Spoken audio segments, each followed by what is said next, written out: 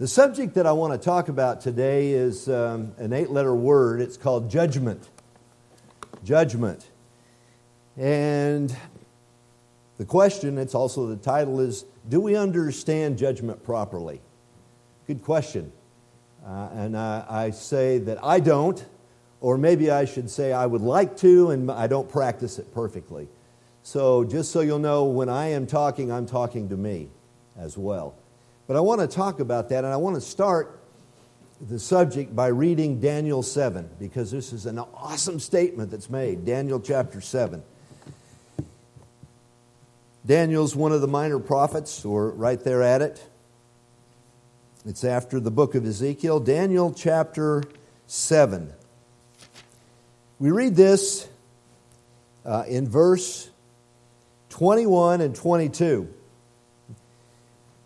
Of Daniel 7, it says, verse 21, I beheld, by the way, I'm reading out of the only righteous version, the King James. No, I'm kidding.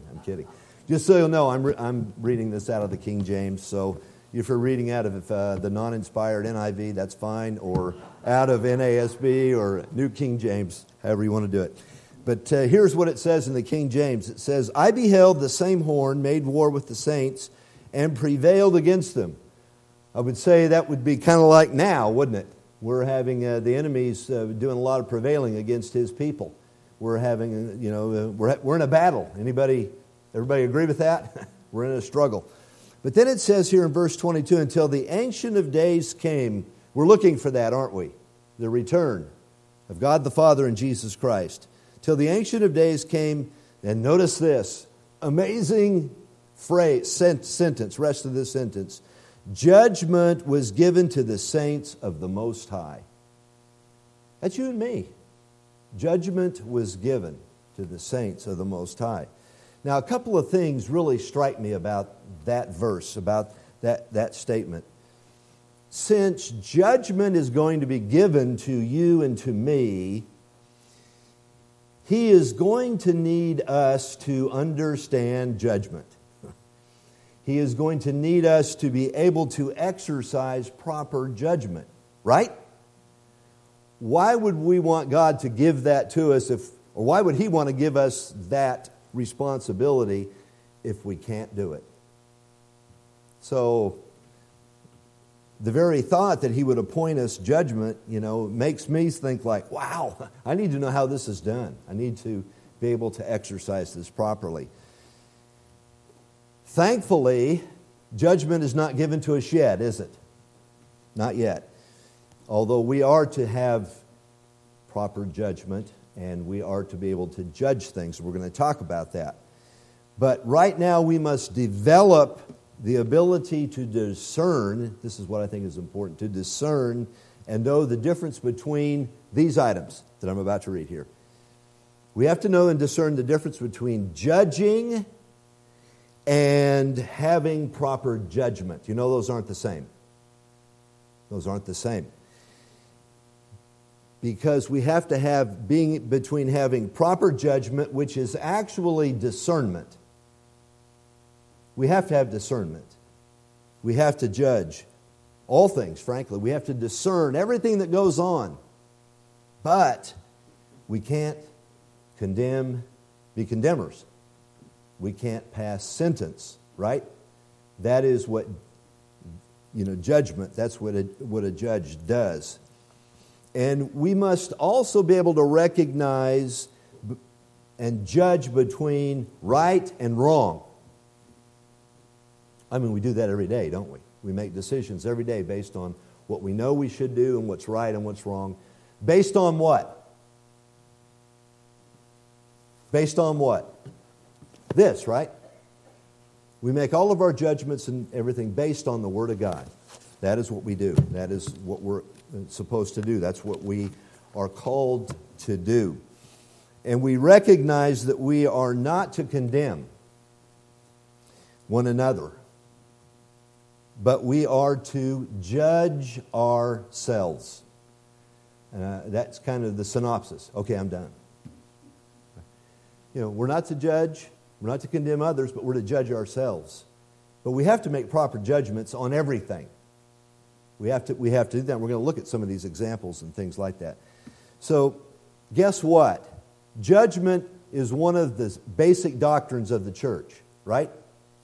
Where do we find that? Where do we find the chapter that has our basic judgment, the doctrines of the church? It's Hebrews chapter 6. Hebrews chapter 6 lays out the basic doctrines of the church. So, you know, it is one of them. It's very, very important one. By the way, excuse me if I have to drink water a little bit. That is a aftermath of the fall. I don't know what it is. Dry mouth. But what does it mean to judge? Well, the word is krino, K-R-I-N-O, which means to, and here's the definition. So there's several different things. It means to distinguish, to decide. And that decision, the deciding factor can be mental, what we decide here, it's what we discern, what the decisions we make here, or it could be judicial, you know, something that comes from a judge. That is what it is. It means to condemn, to try, to punish, to avenge, to determine or call into question. That's what the word means. The thing is there anybody here that's a righteous judge? Well, I can't raise my hand. God is the only righteous judge. And yet He is saying, I'm going to give judgment to you. That's astounding. So I believe this topic and the understanding of proper judgment is really important for us, and that we really learn it and we really get it, because we are not the ones at this time to exercise or pass sentence, are we? We all have a fault with that. I mean, I do. I unfortunately, I can pass sentence. I can judge things. I have a personality like that. You know, the black and white. Everything is this and that, and you know that has its downfalls and its shortcomings. And you know, we are to judge situations, but that doesn't mean we have to pass sentence. Now, I'm just going to give some scriptures here. I'm going to name them, and I'm not going to turn to them. Don't be mad. I've got about 4 pages of sermons, of notes, of scriptures. So these are ones that show us that judgment is given to God. Acts 10:42 says, Christ is ordained to be the judge of the quick and the dead. Not Win Skelton. Jesus Christ is. Psalms 98 verse 9 says, He comes to judge the earth with righteousness, and He shall judge the world and His people with a wonderful word, with equity. And God is fair. We're not, usually. Psalms 96 basically says that He comes to judge the earth, and that He will judge the world in righteousness, and the people with uprightness. Psalms chapter 9 and verse 8. So those are just a few of the scriptures, and boy, you can really, if you go there, you'll see chain reference. You can find, that the Bible is full of the topic of judgment. This is, multifaceted, and we're just kind of catching an overview here today. But hopefully so that we can see how we are supposed to react. Matthew 23:23. Turn with me to Matthew 23:23. Because Jesus had something against the scribes and Pharisees. Hey, and by the way, I believe we're the modern day Pharisees. We're like them. We are hypocrites a lot. These are things that we're changing in our lives, and things that we're changing in the direction. But in Matthew 23:23, notice what He says. He says, Woe to you, scribes and Pharisees, hypocrites. How many times did Jesus say this? He had so many things to say to the Pharisees and to the scribes, because they were really self-righteous and hypocrites, and they wanted the platter clean and wash the hands and everything legalistic and by the law. And yet He says, as He goes on, for you pay tithe of mint and anise and cumin, and have omitted, notice this, the weightier matters of the law. There are weightier matters, and they are judgment, mercy, and faith. These ought you to have done, and not to leave the other undone. He wasn't saying that you shouldn't do the others. No, I mean, it's important. Not the rituals, but I'm just saying those are We are to follow all the principles and the laws of God. But how we do it is important. And if we don't do it with the exercising of judgment and mercy towards one another and faith, then we would be like them, wouldn't we? We would be as they are. So, there is a big difference between judging, which is condemning, and having proper judgment, which is discernment. We want to talk about that. We must come, I believe, as God's people, to have the spirit of wisdom and prudence, which enables us to know and discern right from wrong, right? We all have to discern what is right from wrong, and good from evil. You can turn to Psalm 72. Put that in your notes if you want.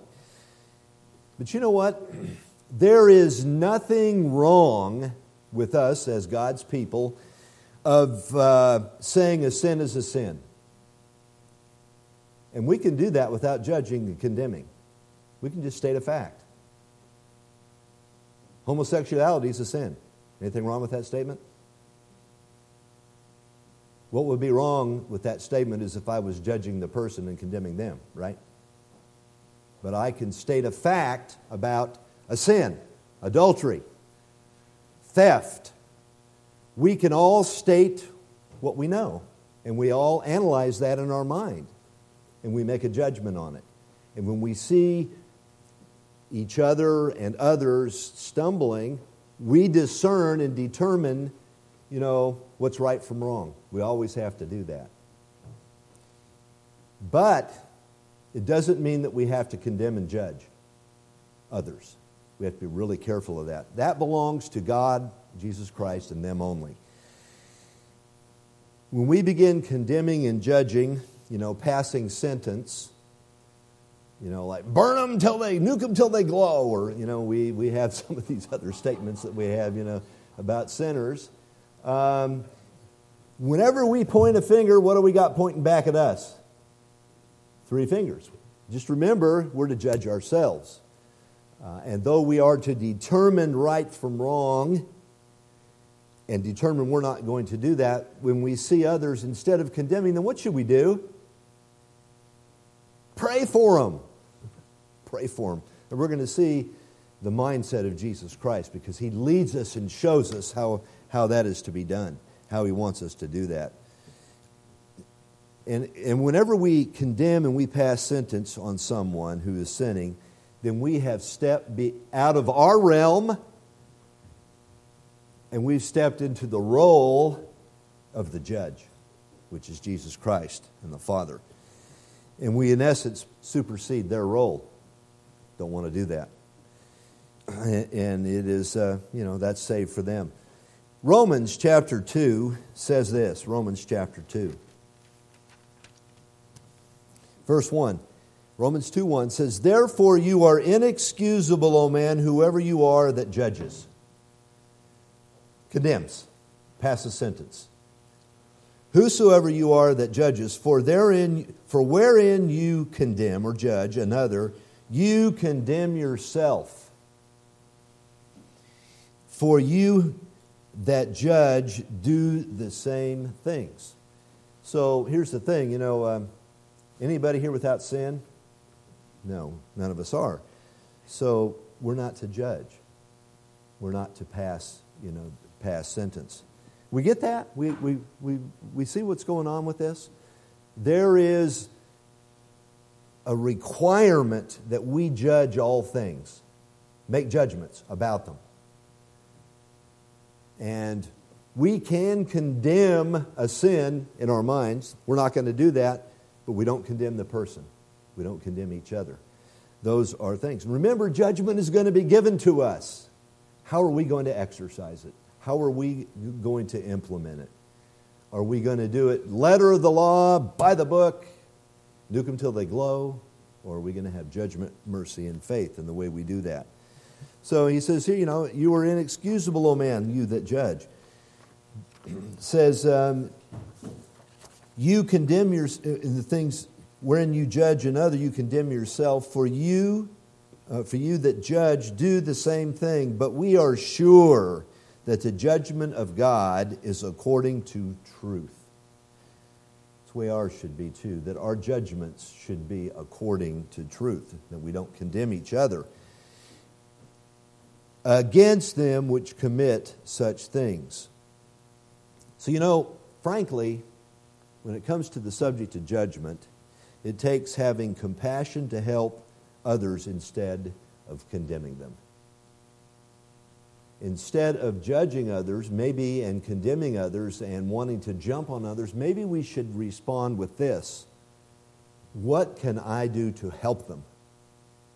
What can I do to help them? That's harder. But it does require for us that we know when to stand on the principles of God. We have to do that always, personally, individually, even when others around us are not.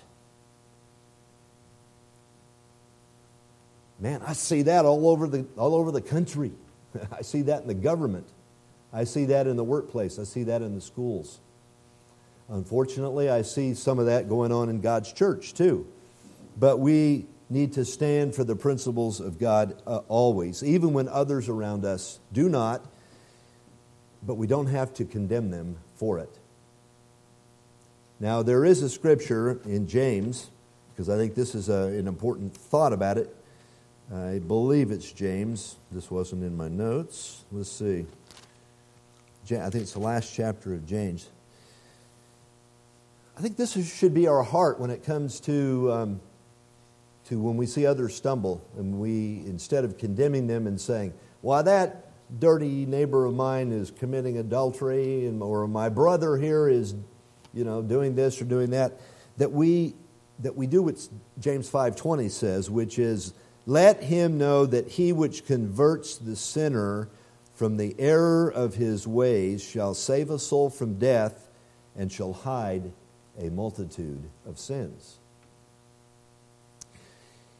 Now, if we are going to convert a sinner, the first thing we recognize is a sin. We notice that, right? We recognize that. We recognize a sin. So we're not going to condemn them. We're going to do whatever we can to encourage them and help them. Because is there anybody that we don't want in the kingdom? No. We want everybody to repent, to change. And, we need to be looking at ourselves and not at everybody else when it comes to this and make sure that we are in good stead with God. He is going to look at us, and four things are going to determine our relationship with God and what He views us. And that is, we're going to give account based on what the Scripture says and how we've lived our life, right? Number two, what we have believed about the Scripture. Just because we read it doesn't mean we always do it. Just because we read it doesn't mean we always agree with it. Isn't that where sin comes in? We know it, but we still sin. So what we have believed about it. And thirdly, what we have done about it. What we have done. And probably, and maybe the most important, is what have we taught others? What have we taught others about it? So, there's, this judgment. Judgment must first begin at the house of God. And by the way, judgment is on us. We are being judged by God right now. When it says we shall all stand before the judgment seat of God, I don't think it's there that we, receive, the penalties and all of that. I think we stand in the bema there to receive rewards. Judgment's on us now. We won't be there if we haven't, follow God. We won't be there to receive rewards. So, judgment's on us at this time. James chapter 2. Oh, by the way, put Romans 14 down. A great chapter, but not one that we have time to cover. James chapter 2. James 2 and verse 10.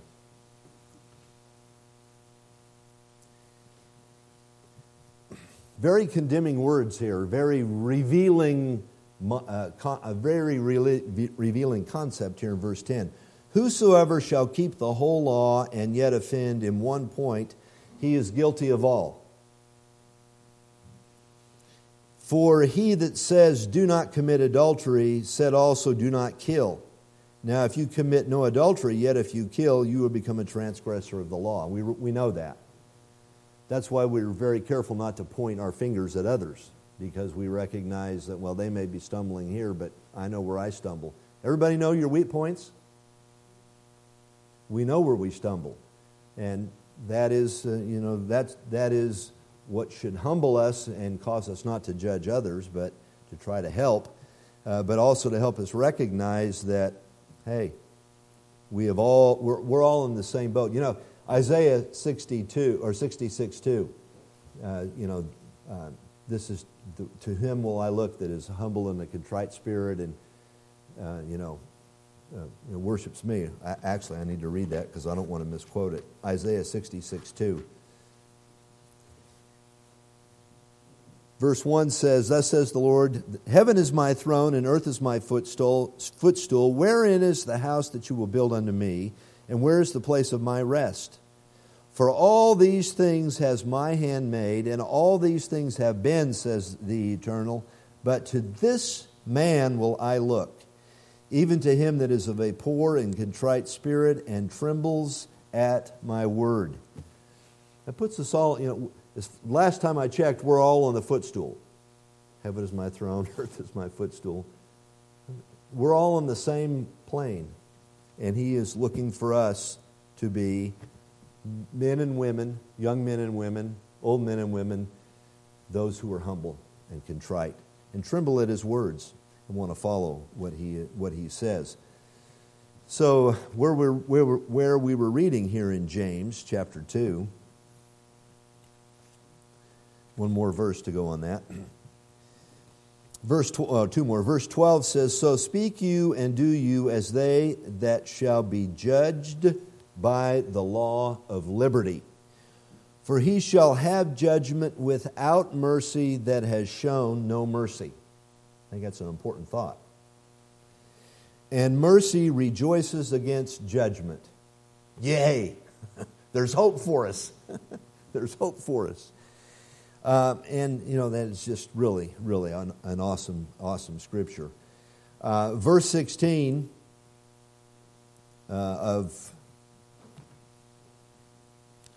no, it's not James 2. Well, we'll just skip that. So, knowing that what this verse says, that mercy rejoices against judgment, let's look at the way Jesus Christ conducted himself.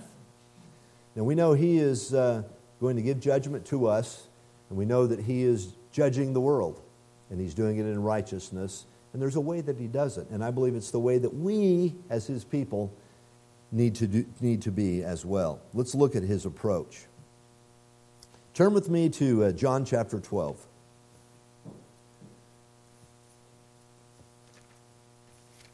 John 12. Let's read some astounding words of Jesus Christ. In verse 44, it says, Jesus cried and said, he that believes on me, believes not on me, but on him that sent me. We know what that means. And he that sees me sees him that sent me. I am become a light into the world, and whosoever believes on me shall not abide in darkness. And if any man hear my words and believe not, I judge him not. For I came not, notice it, I came not to judge the world, but to save the world.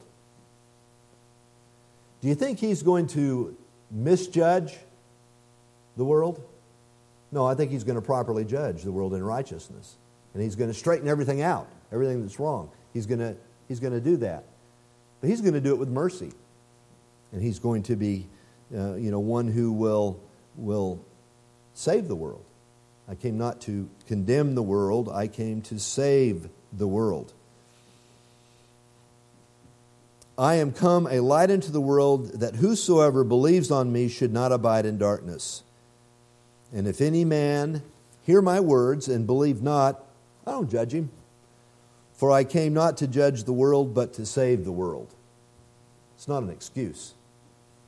He did not come to condemn us. He came to save us. So how does that work? How does that work for us as God's people? John 3, let's read this. Verse basically says the same thing. John chapter 3, verse 16.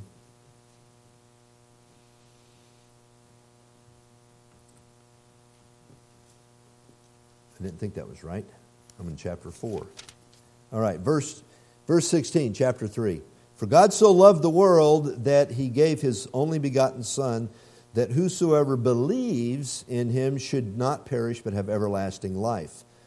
For God sent not His Son into the world to condemn the world. But I tell you, God has righteous judgment. And He has proper discernment. But He didn't come to condemn the world, but that the world through Him might be saved. What everybody needs is God's Spirit. Understand Scripture so that they can begin changing and turning to Him. He that believes on Him is not condemned, but he that believes not on Him is condemned already, because he has not believed in the name of the only begotten Son of God. And this is the condemnation, that light is come into the world, and men love darkness rather than light, because their deeds were evil. It's a sad thing when people don't like light. It's a sad thing when people don't love what we have, the truth. Man, we are so blessed to know, understand the things of God. And I don't understand why everybody doesn't love it like we do. But then I know He hasn't called everybody. Verse 20, for everyone that does evil hates the light, and neither comes to the light, lest his deeds should be revealed. But he that does truth comes to the light, that his deeds may be manifest, that they are wrought in God. What are we talking about here? He didn't come to condemn the world. He came to save the world. And, there are other scriptures. Now, turn with me to 2 Peter chapter 3. There are two scriptures that I believe you and I, on the subject of judgment, need to conduct our lives after these two scriptures. One of them is 2 Peter chapter 3, verse 9.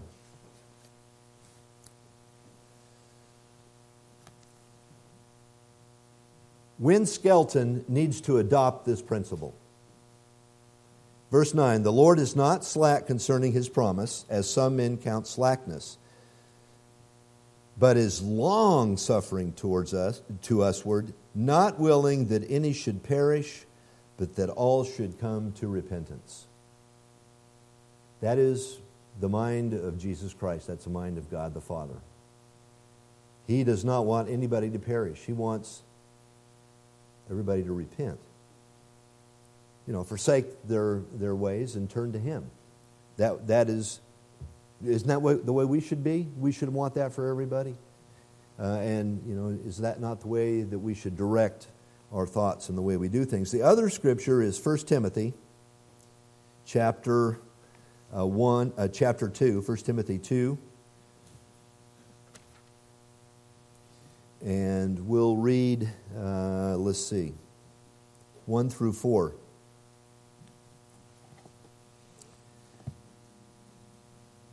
1 Timothy 2:1 says, I exhort therefore that first of all supplications, prayers, intercessions, and giving thanks be made for all men. I don't see much condemnation in that, do you? You can't be condemning when you're praying for somebody and offering and giving thanks being made for all men, for kings and for all that are in authority. Oh, we want to judge the king. We want to pass sentence on the king. What a dirty guy he is. That we may lead for kings and for all that are in authority.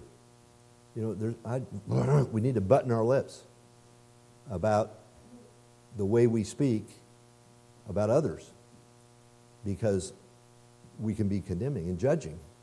So we need to be careful about that. What is it our mommies and daddies always said? If you can't say something good about somebody, don't say anything at all. I love that. It's the way we should be. That we may lead a quiet and peaceable life in all godliness and honesty. For this is a good and acceptable in the sight of God, our Savior. Oh, I want to do those good and acceptable things. Verse 4, notice this, who will have all men to be saved and come unto the knowledge of the truth. I love that. We as individuals must stand firm personally in our beliefs and our convictions.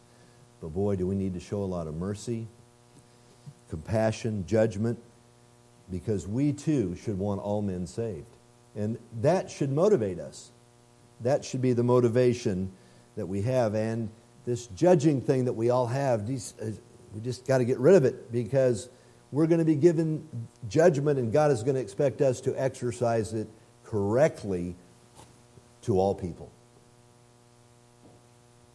So I have work to do on that, just letting you know. Because we should want everybody saved to repent and come to the knowledge of the truth. So, 2 examples as I kind of wind up here.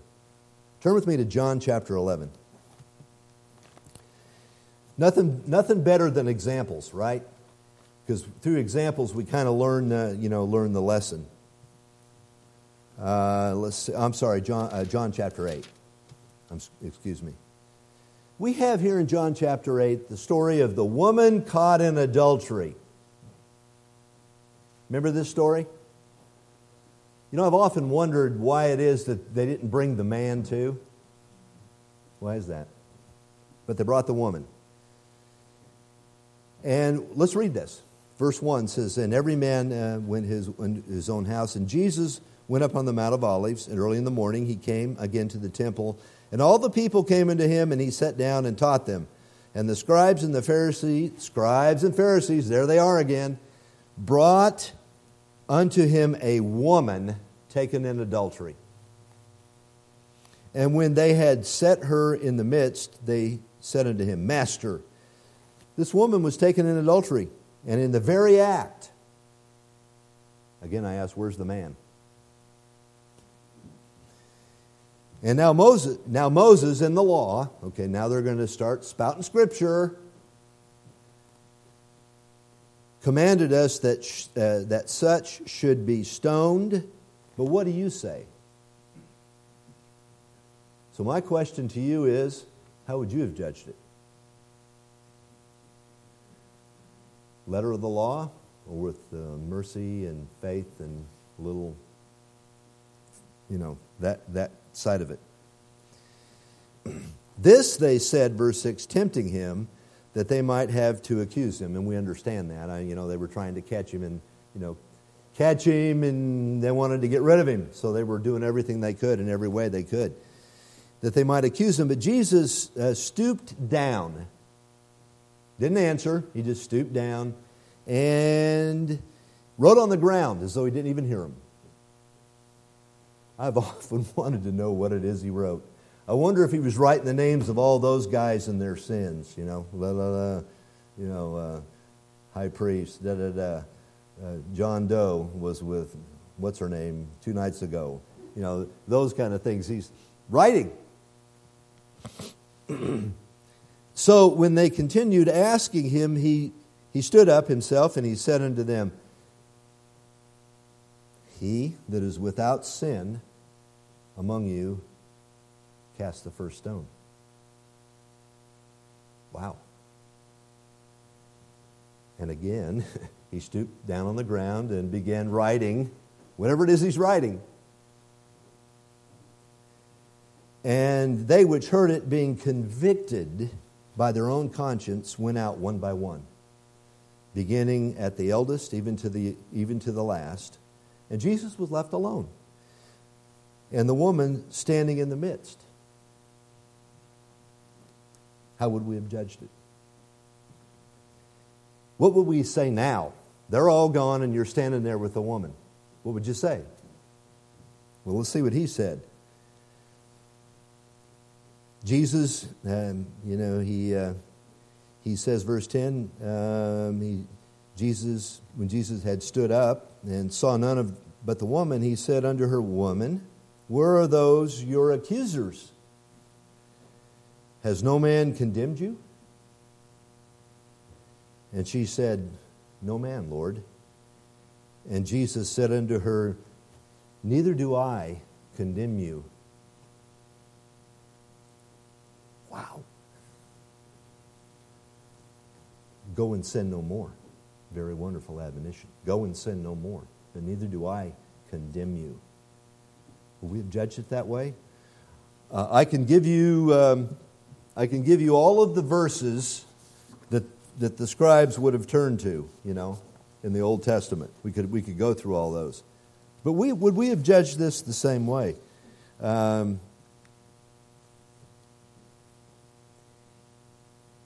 was Jesus concerned about with her?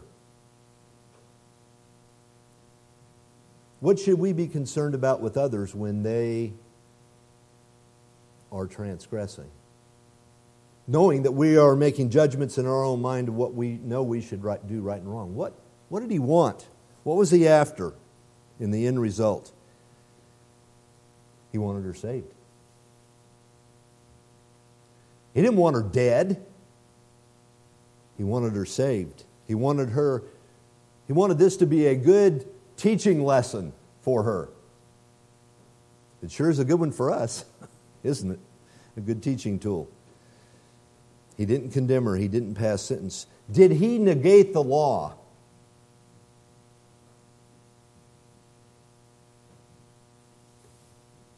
Absolutely not. He exercised the weightier matters of the law: judgment, mercy, and faith. He didn't say, oh, it's all right, well, go ahead and continue in your sin. No, he said, go and sin no more. But I don't condemn you. He was exercising judgment, mercy, and faith. I believe that's what we're to do. It doesn't mean that we don't stand firm on the principles of God. We have to. But do we have to condemn others who stumble? Or are we going to help them? Have mercy on them, pray for them, and maybe show them a better way and try to help. Remember, judgment's going to be given to us. He said, what you did, miss, was wrong. It was a sin. It was transgression of the law, one of the commandments. He recognized that. He said it. He knew it. But he said, go and sin no more. I want him to tell me that too. Don't you? I want him to have mercy on me.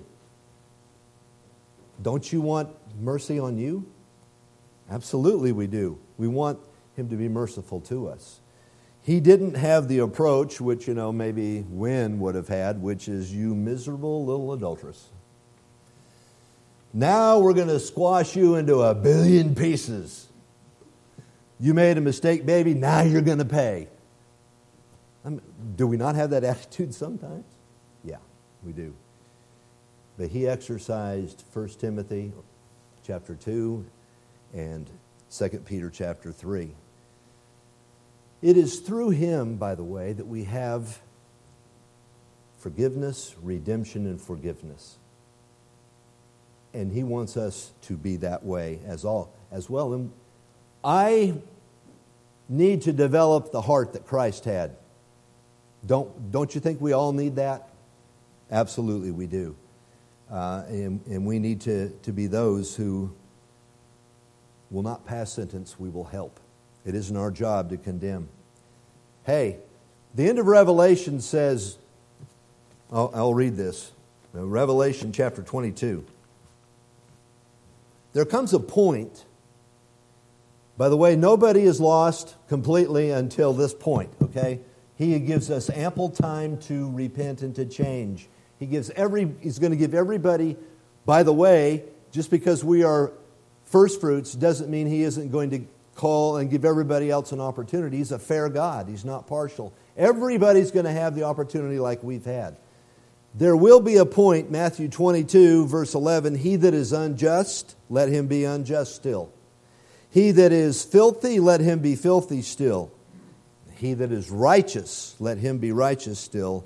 And he that is holy, let him be holy still. There'll come a point that He's going to determine when that is. I don't. And when that time comes, I want to be the righteous and the holy part, you know. I want His mercy, and I want Him to be merciful to me. But people aren't going to stand before the judgment seat of Wynn Skelton. I would not be fair. I need to learn it because I know judgment's going to be given to me. It's going to be given to all of us. But they will all stand before the judgment seat of Jesus Christ. We need mercy and compassion like Jesus had. But do not be afraid to stand up against sin and say and label it for what it is. I am not going to be afraid to say adultery is wrong, homosexuality is wrong, stealing is wrong, lying is wrong. I'm going to say those things. I'm going to stand up and say that. Now, there are those who would say if you say that homosexuality is wrong, that you're judging me. No, I'm not. What am I doing? I'm judging that it's a sin. I'm not condemning them. I am labeling it for what the Bible says it is. We must do that. But I don't have to condemn. And then I should labor in every way that I can to help that person come to the understanding that what they're doing is wrong. Have mercy on them. Who do we extend mercy to? Well, we need to extend it, and we need to have compassion on everybody. But mercy is extended to repenters mostly, right? I'm not going to extend mercy and accept sin in the church, okay? That is compromising. I will not do that. I know we're going to be faced with things in years to come like we've never been faced with before in our congregations. Things are going to come in. And we're going to have to help people. We're not going to compromise. We're not going to compromise anything that's the truth. What does the Bible say about homosexuality? Well, Leviticus 18, Leviticus 20, 1 Corinthians 6, 1 Timothy 1, Romans chapter 1. Identify, and there are other verses, identify that it's a sin. And not only that, in Leviticus 20, God calls it an abomination. I mean, it just goes so against everything that God has made. And I'm not going to get on them anymore on that subject, or go on to that. This is not. That'd be a different sermon. That's something that I am going to label homosexuality for what it is. It's a sin.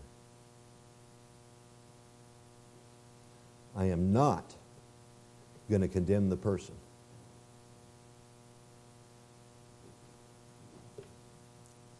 The Scripture already condemns them. I don't need to.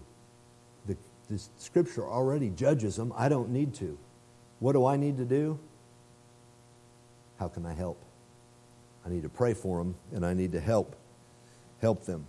We're going to have judgment, and we may get that John 8 thing come to us one of these days. How are you going to take care of it? How are you going to handle it? How are you going to help homosexuals? What does the Scripture say about the sanctity of marriage? Man, Genesis 2, Matthew 19, Ephesians 5, Malachi 2. Bible labels it. It tells us exactly. Man shall leave his father and mother and shall cleave unto his wife. It does not say that man shall leave his father and mother and cleave unto his boyfriend. Does it? And it does not say that a woman shall leave her father and mother and be joined to her girlfriend. Bible identifies those things. Our attitudes and minds about it is, what does Scripture say? Well, I'm being very black and white about what Scripture says. But I will not condemn people. I'm going to love them. We are to hate the sin and love the sinner. You know what? I need that for me because I got 3 fingers pointing back at me when you're a sinner. I need love. I need forgiveness. I need you to help me. We all need to help each other, and we all need to help everybody. And we do it by standing on the principles of God and exercising what Jesus I came not to condemn the world, but to save the world, should be our direction. Okay, here's a couple of more. I'll just throw these out. I'm not going to turn there. How would you have judged David and Bathsheba? Huh? How would you have judged that? How would you have judged that? What about David eating showbread, which was not allowed, but he did it? Would we have judged David as an ugly pear tree, ugly, bent, and twisted? He had a bad day, no doubt about it. I bet you when Uriah is resurrected, there will be some hugging and some tears, don't you think? Just saying.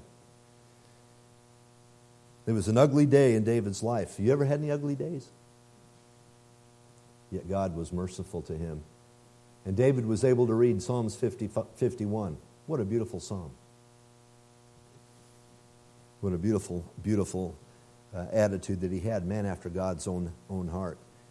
We have a lot of great controversies in the church. How are you going to judge this? How to observe the Sabbath. You going to go out to eat or not? That's a big controversy, I'm sorry. It's bruised. Some people won't go out to eat on the Sabbath day. Others will. You going to judge them for going?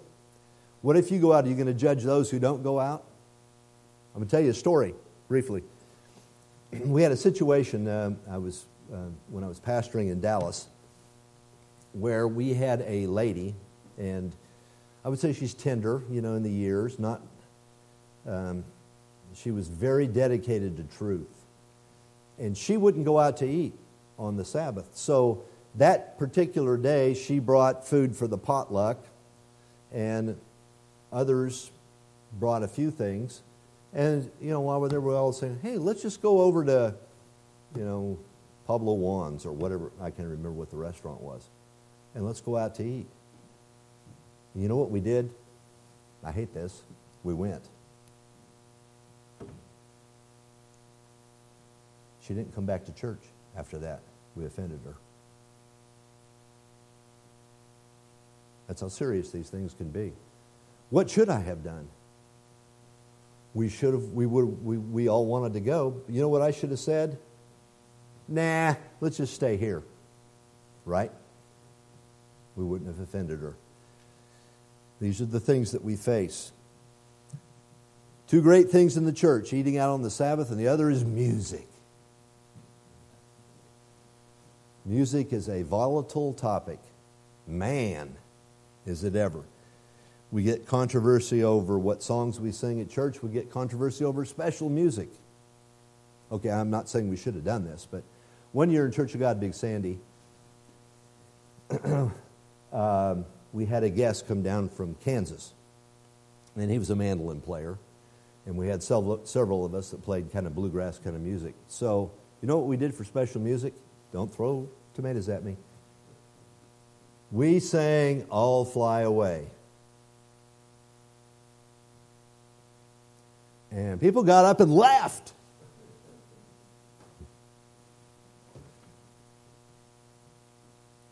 It happens.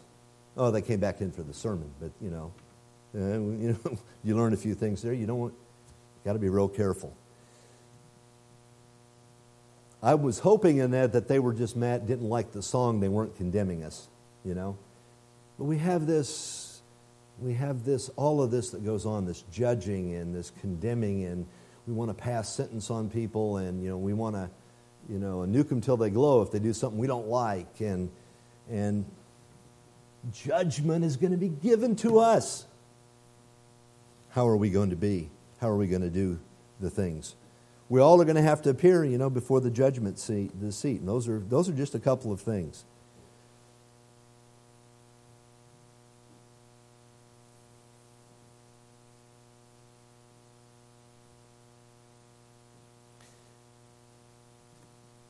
All right, so have I kind of beat this to death?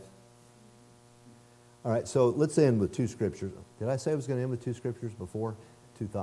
Two scriptures. 1 Corinthians 4 and verse 5.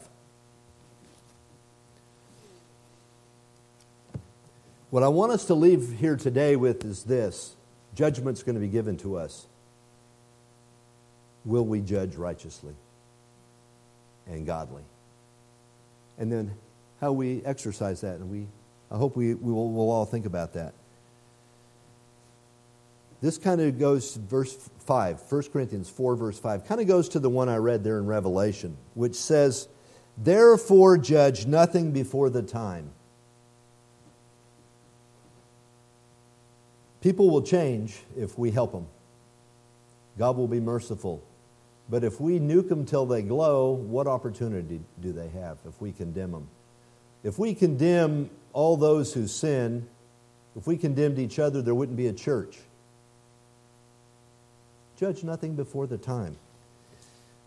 Until the Lord come, who will bring... No, now this is really like, instead of 3 fingers pointing at me, I've got 10 pointing at me. Who will bring to light the hidden things? Anybody want their hidden things exposed? Judge ourselves. Let's judge ourselves. Let's get ourselves straightened up, so that we can then have righteous judgment towards and for the whole world and all those. Who will bring to light the hidden things of darkness and will make manifest the counsels of the heart, and then every man shall have praise of God. Amen. We're going to judge nothing before the time. He is going to bring, we're all going to stand before Him. Everything is going to be revealed. There isn't going to be anything hidden. And I don't want to be a hypocrite. Do you? Of course we don't. Of course we don't. And I want to end over here in the Old Testament in Ecclesiastes. It's after the book of Proverbs, Ecclesiastes.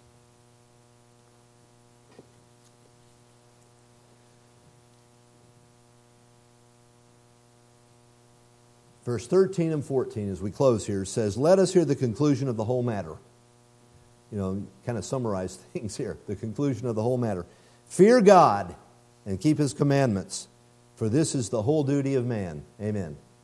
Fear God and keep His commandments. For God shall bring every work into judgment. Amen. He will, for us. And every secret thing, whether it be good or whether it be evil. We recognize that. All of our secret things are going to be revealed. And judgment is going to be given to us, God's people, the saints. And we sure need, don't you think, to know how to do it correctly. Let's exercise proper judgment. Let's have love and mercy. Let's practice judgment, mercy, and faith. Let's follow the example of our Lord and Savior, Jesus Christ. And if we do that, then He will help us, I know, figure out exactly how it is that we are to judge righteous judgment. Thank you for the opportunity to be here.